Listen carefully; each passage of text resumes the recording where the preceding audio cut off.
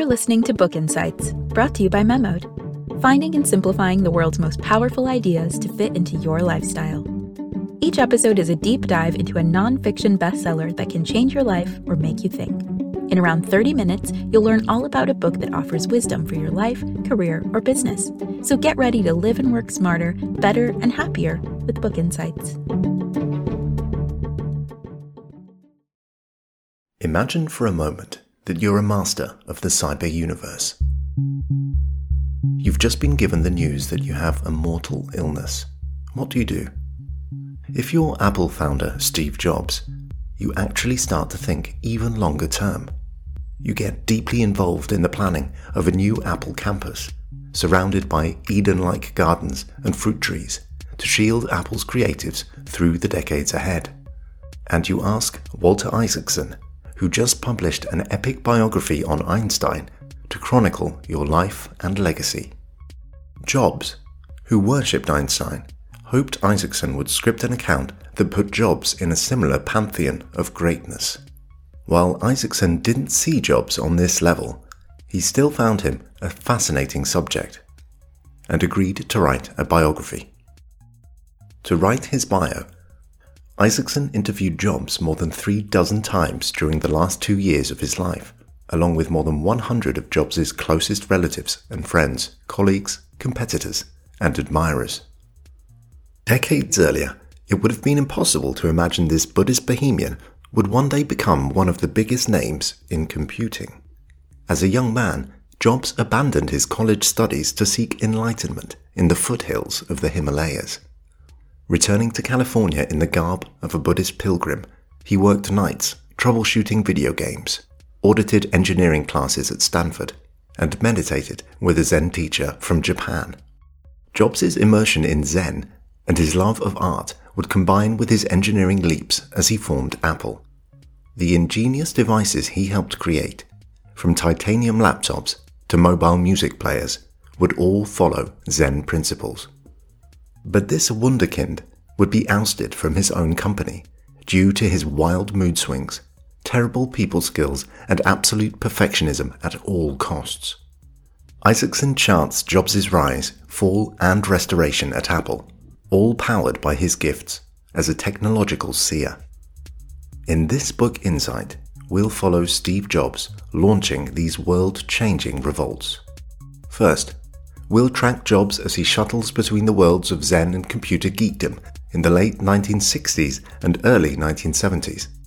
Second, in an era when supercomputers were viewed as tools of government control, we'll see how Jobs teamed up with a friend to create small computers aimed at giving computing power to the people. Third, after being exiled from Apple, we'll see Jobs buy a small computer imaging company from George Lucas and transform it into one of the globe's leading film studios.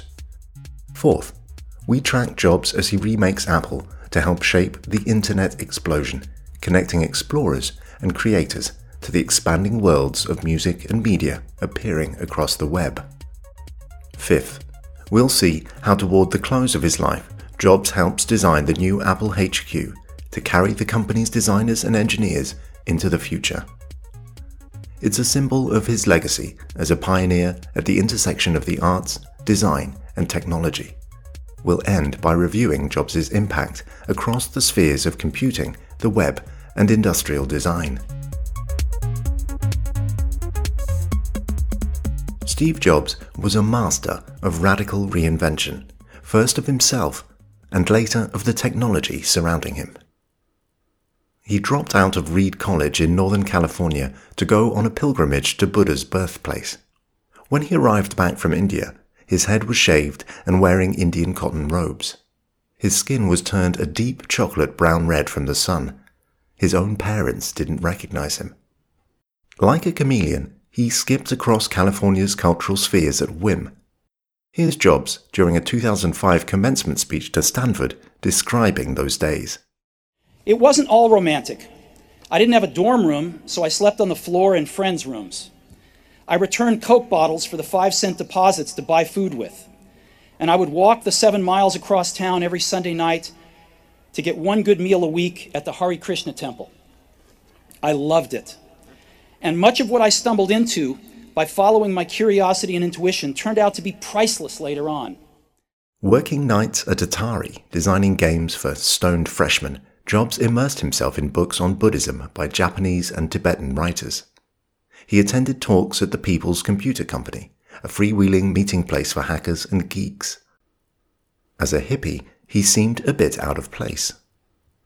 He continued his spiritual search, and at one point even considered entering a Japanese monastery, the Temple of Eternal Peace. Jobs recalled, "For me, it was a serious search.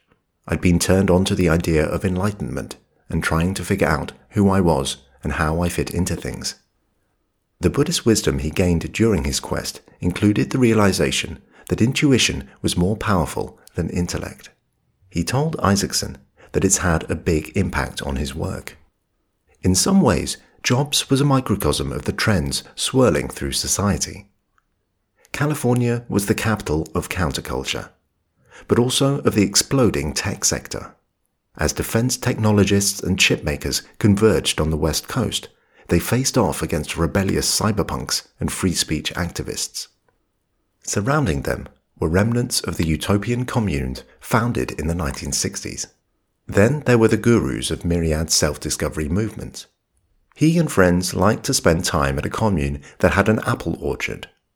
The experience would later surface in the form of a particular brand name. Some tech firms were viewed as invaders of the liberal coastal enclave. Isaacson writes, "Many in the counterculture saw computers as ominous and Orwellian, the province of the Pentagon and the power structure. For example, supercomputers were being deployed in government weapons labs to model the explosion of thermonuclear weapons, instruments of the Cold War warriors who held sway." But as Jobs sought alternative routes towards utopia, some visionaries in the tech sector began proposing that computers might be co-opted by individuals as a powerful new means of free speech and creativity. In the hands of the counterculture of artists and techno-utopians, computers could become tools of radical change. In the spirit of California's new cyberpunk movement, Jobs teamed up with his longtime friend Steve Wozniak. They wanted to create an ingenious hacking device that allowed their first clients, mostly college students, to make free calls across AT&T's worldwide network. But neither partner would be content to remain a mere hacker. Both aimed to ignite a technological revolution. It was Wozniak who, while contemplating a microprocessor just released by Intel, had an epiphany. This miniaturized processor could make it possible to shrink the basic functions of a supercomputer onto a desktop machine. Wozniak recalls, "This whole vision of a perpetual computer just popped into my head. That night, I started to sketch out on paper what would later become known as the Apple I. When Wozniak showed Jobs a prototype, he was elated and began envisioning the future. A single computer could be linked into an expanding network of microcomputers. Jobs proposed creating a first run of these machines with a new partnership called Apple Computer. An initial order for 50 Apple I desktops set the company in motion. Apple lit the fuse of the personal computing revolution. Wozniak recalls, "I was so happy to be a part of it." Jobs sold his Volkswagen to finance assembly of the first-generation Apple computers. But the garage startup sales were strong from the start. When Apple went public 4 years later, Jobs, then only 25, discovered he had helped build a billion-dollar company. His shares in Apple were valued at $250 million. The reigning powers in the IT sector were alarmed by the upstart's rapid expansion. IBM launched its own personal computer. In the ensuing competition with IBM, Apple and Steve Jobs portrayed themselves as idealists and insurgents arrayed against an ominous titan. Isaacson writes, "Throughout his career, Jobs liked to see himself as an enlightened rebel, pitted against evil empires, a Jedi warrior or Buddhist samurai fighting the forces of darkness. IBM was his perfect foil." Apple unveiled the first Macintosh, which launched the colorful icons and interface of visual computing that we take so for granted today. Jobs helped design a campaign that would project the battle with IBM like an epic film on the fate of freedom. He hired Ridley Scott, who had just directed the dystopian Blade Runner, to replicate the same dark angst about a future dominated by IBM. The resulting minifilm tracked a rebel running in the garb of an Olympic athlete and chased by the thought police. She hurls a sledgehammer that shatters a screen broadcasting a speech by Big Brother, with a tagline on averting the totalitarian future projected in George Orwell's novel 1984. The video was a sensation. The film, which generated news coverage across America, also reflected Jobs' mastery of the media. Virtually every declaration he made about the future would be transmitted into glowing magazine and newspaper articles. Let's break for now. But before we go, let's recap what we've learned. We've tracked the early years of Steve Jobs. After a life-altering India trip and some early jobs in the technology field, Jobs partnered with Steve Wozniak to produce hacking products. Wozniak dreamed up personal computers, and Jobs soon developed a billion-dollar company. To position Apple as good-hearted rebels amongst a cold corporate field, Jobs hired hotshot filmmaker Ridley Scott to make the famous 1984 short film commercial. When we pick up next time, we'll learn about the start of a tiny animation studio.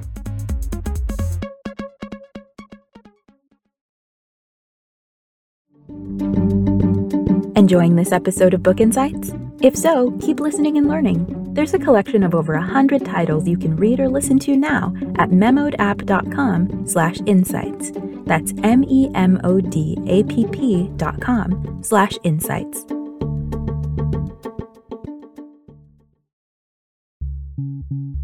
We're continuing our look into the authorized Steve Jobs biography. Diagnosed with terminal cancer, Jobs contracted popular biographer Walter Isaacson to cover his life's journey. Last time, we heard about Jobs' early years. From an upstart Zen hacker, Jobs developed Apple with Steve Wozniak into a billion-dollar personal computer company. Now we'll talk about Toy Story and Tinseltown stardom. Gliding ever higher in the mindspace of fame, Jobs built a constellation of friendships with musicians, artists, and global peace activists. The Apple inventor, who idolized the Beatles as a youth, befriended Yoko Ono and jetted into New York to give Sean Lennon a Macintosh for his birthday. Mesmerized by the machine, pop art star Andy Warhol abandoned the party to begin playing with the computer's painting tools. Despite Jobs' status as an icon of Apple's rebel culture, Apple ultimately banished him. Like one of his heroes in art, Michelangelo, Jobs combined a fiery artistic temperament with an intense drive to constantly reach new heights in design. But Apple's board, furious with delays triggered by his endless redesigns of a new Macintosh, finally forced him out of the company. Jobs was devastated. Spending time in Europe, he wondered where it had all gone wrong. Returning to the US, Jobs realized he still had some love for the computer industry. He discovered that filmmaker George Lucas wanted to sell his computer graphics division, which generated 3D images for the first Star Wars films. The Lucas workshop developed a sophisticated imaging computer and software to produce super-real animated clips.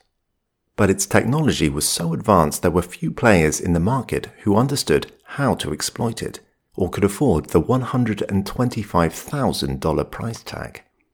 Steve Jobs fell in love with the computer, paid $10 million for the workshop, and renamed it Pixar.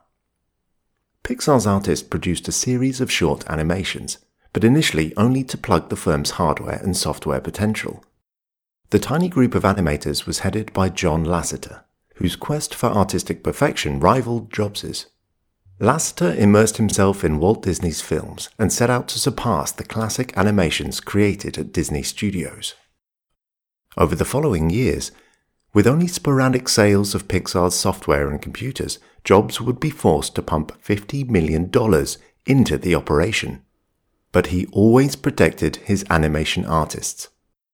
Isaacson writes, "It had become for him a little island of magical artistry that gave him deep emotional pleasure, and he was willing to nurture it and bet on it. He also had an intuition that combining great art and digital technology would transform animated films." Here's Jobs talking about Pixar's potential. And even though Pixar is the most technologically advanced studio in the world, John has a saying that's really stuck, which is no amount of technology will turn a bad story into a good story. When Pixar's minifilm Tin Toy won an Academy Award, it showed Hollywood and the world the potential power of computer-generated films. But the studio was still on the brink of bankruptcy. Then the Pixar team created a storyboard for a fantastic feature-length animation called Toy Story. Although Jobs loved the idea, Pixar didn't have the $30 million needed to make the film. So he approached Disney Studios, which already purchased an array of Pixar computers to co-produce Toy Story. The heads of Disney agreed, but because they put up most of the money to make the film, they dominated the partnership. Toy Story turned out to be a blockbuster, recouping its entire investment in its first weekend of American screenings, and generated glowing reviews across the US media, along with an Academy Award. As Pixar burned through tens of millions of dollars, Jobs considered selling the firm. Instead, he began planning an initial public offering, or IPO. His timing of Pixar's stock offering, a week after Toy Story stormed American cinemas, was brilliant. Pixar became the biggest IPO of the year, and its share price skyrocketed in the first day of trading. Isaacson writes, "By the end of the day, the shares he had retained were worth an astonishing $1.2 billion. Armed with Toy Story's astounding success, Jobs quickly renegotiated a more equal partnership with Disney. This highlighted Pixar's role as the main creative force in future joint productions. With his reinvention of Pixar from a small graphics workshop into one of the world's leading animation studios, Jobs showed he was still superb at building and nurturing centers of creative talent. That power would speedily attract the attention of the leaders of Apple Computer, which had gone into decline in the years of his absence. While transforming Pixar, Jobs had also created a new company called Next. Next designed leading-edge computers aimed at universities. Jobs' extreme perfectionism manifested at Next, as it had at Apple. Brightly colored robots in a futuristic workshop assembled circuit boards that would animate computers in the shape of perfect cubes, all powered by next-generation chips. The only thing was, the new software developed for the avant-garde operation pushed the price for Next computers higher and higher. Jobs' perfectionism was making the machines too costly for many potential buyers. At the same time, Apple, which sorely missed Jobs' design vision, was searching for an acquisition target that could instantly provide an advanced operating system and a turnaround in its fortunes. Apple's board quickly approved an agreement to purchase Next, with Jobs slated to rejoin the firm as a part-time advisor. Apple's takeover of Next provided the perfect opening for Jobs to reconquer the outfit he created 2 decades earlier. In Trojan horse fashion, he began positioning his lieutenants throughout Apple's leadership, then named himself CEO. He replaced the entire board of directors with his own candidates. We'll pause for now. Before we go, let's recap. Jobs' dominating presence and lack of personality skills pushed Apple to fire its co-founder. Lost and confused, Jobs purchased Lucasfilm Tech and slowly nurtured this into Pixar, a powerhouse animation studio from its first theatrical release, Toy Story. This contributed to Apple acquiring Jobs' follow-up tech business, Next, and his eventual climb back into Apple's top spot. We'll conclude next time with how Apple turned around its sharp decline into becoming the prime example of innovation.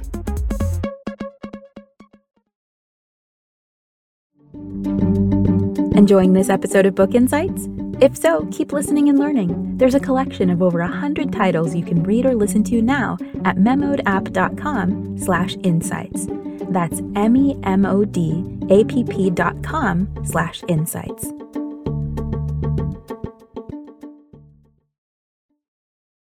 We'll be concluding our look into the life of Steve Jobs, as told by best-selling biographer Walter Isaacson.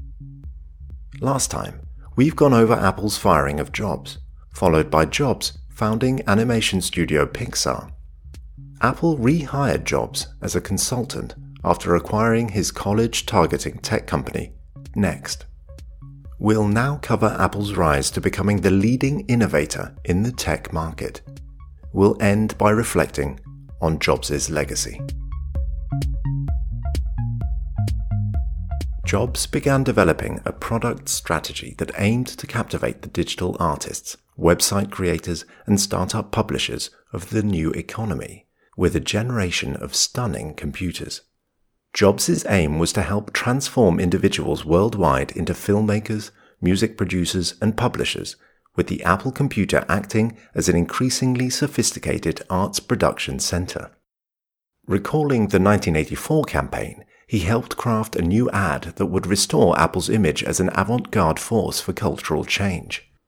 Immense posters featuring Einstein, Gandhi, John Lennon, the Dalai Lama, and Picasso were plastered across major boulevards from Hollywood to Hong Kong. They were accompanied with an Apple logo and the line, "Think different." With the iconic figures drawn from Jobs' own pantheon of heroes, he co-wrote the script for the parallel video, which would be broadcast worldwide via the web. Here's a clip. Here's to the crazy ones. The misfits. The rebels. They push the human race forward.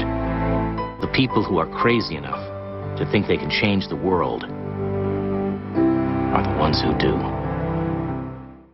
Jobs remade Apple to evolve with the exploding use of the web. By the start of the new millennium, more than 500 million people were online. Web-based file-sharing services, developed for scientists, were adapted into peer-to-peer networks that allowed people across the planet to trade music tracks. Aiming to ride the trend, Apple released the first-generation iPod, a small Zen-like music player that could hold up to 1,000 songs. The iTunes software that launched a few months later helped transform Apple computers into music download and recording stations. People could load their iPods with music gathered across the web. After a US appeals court ruled in 2001 that music sharing site Napster violated American copyright laws by allowing members to freely exchange music tracks, some technology analysts predicted the demise of the iPod. But the iTunes Store was designed to stay on the right side of the law. Jobs reasoned that worldwide peer-to-peer trading that generated no royalties could destroy musicians, and presented this argument to music fans across the globe. It worked, and iTunes became the planet's biggest distributor of digital music. As sales of iPods soared, Jobs headed a secret project aimed at miniaturizing the basic functions of a laptop into a small, super light computer. It would include a web browser, music player, and cell phone inside a glowing Zen minimalist case embossed with the Apple logo. Launched in 2007, the iPhone would become the world's most advanced mobile computer to watch YouTube videos, flip through Wikipedia, and communicate with friends via messaging. As tens of millions of Apple fans began using the iPhone to scan web-based editions of the New York Times, Wired, or Time, their publishers were blasted by the Internet revolution's fallout. As print subscriptions plummeted, they still provided online articles for free, moving like sleepwalkers toward a financial precipice. Jobs flew into New York to offer a solution. Meeting with the leaders of the New York Times and Time, he proposed that they offer digital subscriptions via the iTunes Store while limiting free online access to their web editions. He explained, "I would love to help quality journalism, We can't depend on bloggers for our news. We need real reporting and editorial oversight more than ever. So I'd like to find a way to help people create digital products where they can actually make money. He wanted to throw a lifeline to the New York Times, whose survival, he thought, was important to the country. As it started constructing a guarded digital gateway to the newspaper, the Times launched a subscription option through iTunes, which helped shield its future. iTunes would evolve into a world-spanning media, music, and education marketplace of contending media and ideals. The software was peopled by traditional giants alongside web-based startups, later joined by film studios and book publishers. iTunes gave musicians, magazines, and film studios a showcase to present their creative advances to a worldwide audience. This likely helped them survive in a web era populated by peer-to-peer networks and sophisticated digital replication technology. Most people think of the iPhone itself as Jobs' greatest achievement, forgetting that it was the iTunes ecosystem that really made the device useful and powerful for its users. It became clear that Jobs' particular form of pancreatic cancer couldn't be reversed. He raced to craft his last great work, a Silicon Valley oasis that housed Apple's designers and engineers into the future.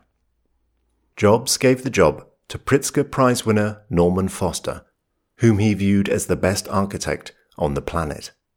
Through 2010, he reviewed plans and models and provided direction and feedback. The structure would be so vast, he boasted, it could surround the Vatican's St. Peter's Square. Jobs exclaimed, "It's like a spaceship has landed," as he unveiled the futuristic design for the local city council. With a superlight structure balanced on curved glass panels, the project almost appears to float. Viewed from the air, it looks like the rotating space station that orbits the Earth in Stanley Kubrick's film 2001: A Space Odyssey. Inside Apple, Jobs always pushed his designers and engineers to view themselves as artists. He'd tell them, "We're really shooting for Museum of Modern Art quality." This became a self-fulfilling prophecy. When New York's Museum of Modern Art began collecting Apple's computers as symbols of the new Zen-tech design aesthetic, with a dozen models entering the permanent collection. Preeminent among Apple's designers was Johnny Ive. Ive was a Brit who fully understood that the way something is manufactured is as important as how it looks and performs. The object had to have purity and seamlessness. This design sense, bringing art to technology, would separate the iMac, iPod, iPhone, and the iPad from the rest of the computer market, turning Apple into the most valuable company in the world. On the engineering side, Jobs was a co-creator of myriad Apple leaps in computing technology, and is listed as one of the inventors of more than 200 Apple patents in the US. Yet he once stated that tech companies don't understand creativity. They don't appreciate intuitive thinking. I'm one of the few people who understands how producing technology requires intuition and creativity, and how producing something artistic takes real discipline. Isaacson wrote a coda for Smithsonian Magazine after Steve Jobs was published. He wrote, "What made Jobs special, sometimes even a genius, was his fiery instinct for beauty and his talent for creating it. And because of that, he was able to build a company that became the greatest force for innovative design and the best proof of its importance in our time." Visionaries are often difficult people, and Jobs was no exception. Many people couldn't cope with his withering scorn, massive temper, and general "I know best" outlook. On the other hand, many Apple staffers maintained that their years under Jobs were the best in their career. His esoteric sense of mission didn't make Apple an easy place to work, but the mission was deeply inspiring. Before we end, let's go over everything we've learned. Jobs started his career as a Zen cyberpunk, developing hacking tech with his partner Steve Wozniak. Wozniak dreamed up personal computers and they created Apple computers. Apple fired Jobs, but then rehired him after he developed animation giant Pixar.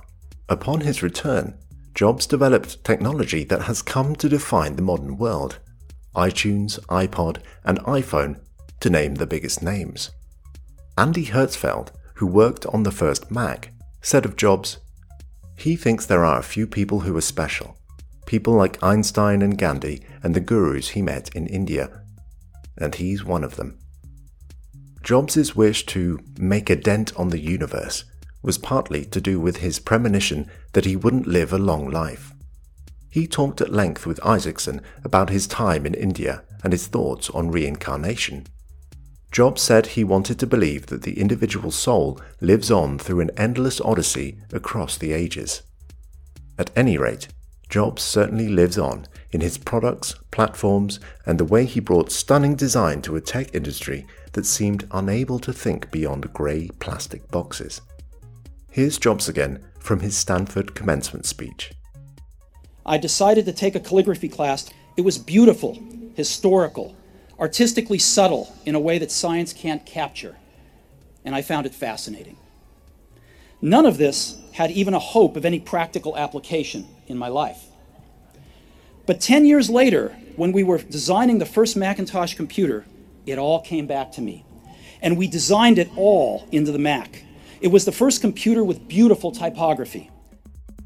Jobs didn't just make our everyday lives better, he made it more beautiful.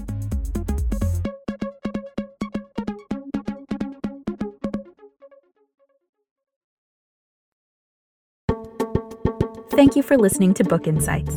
Check out the rest of our content at memodapp.com. Please keep in mind that the information provided in or through our Book Insights episodes is for educational and informational purposes only. It's not intended to be a substitute for advice given by qualified professionals and should not be relied upon to disregard or delay seeking professional advice.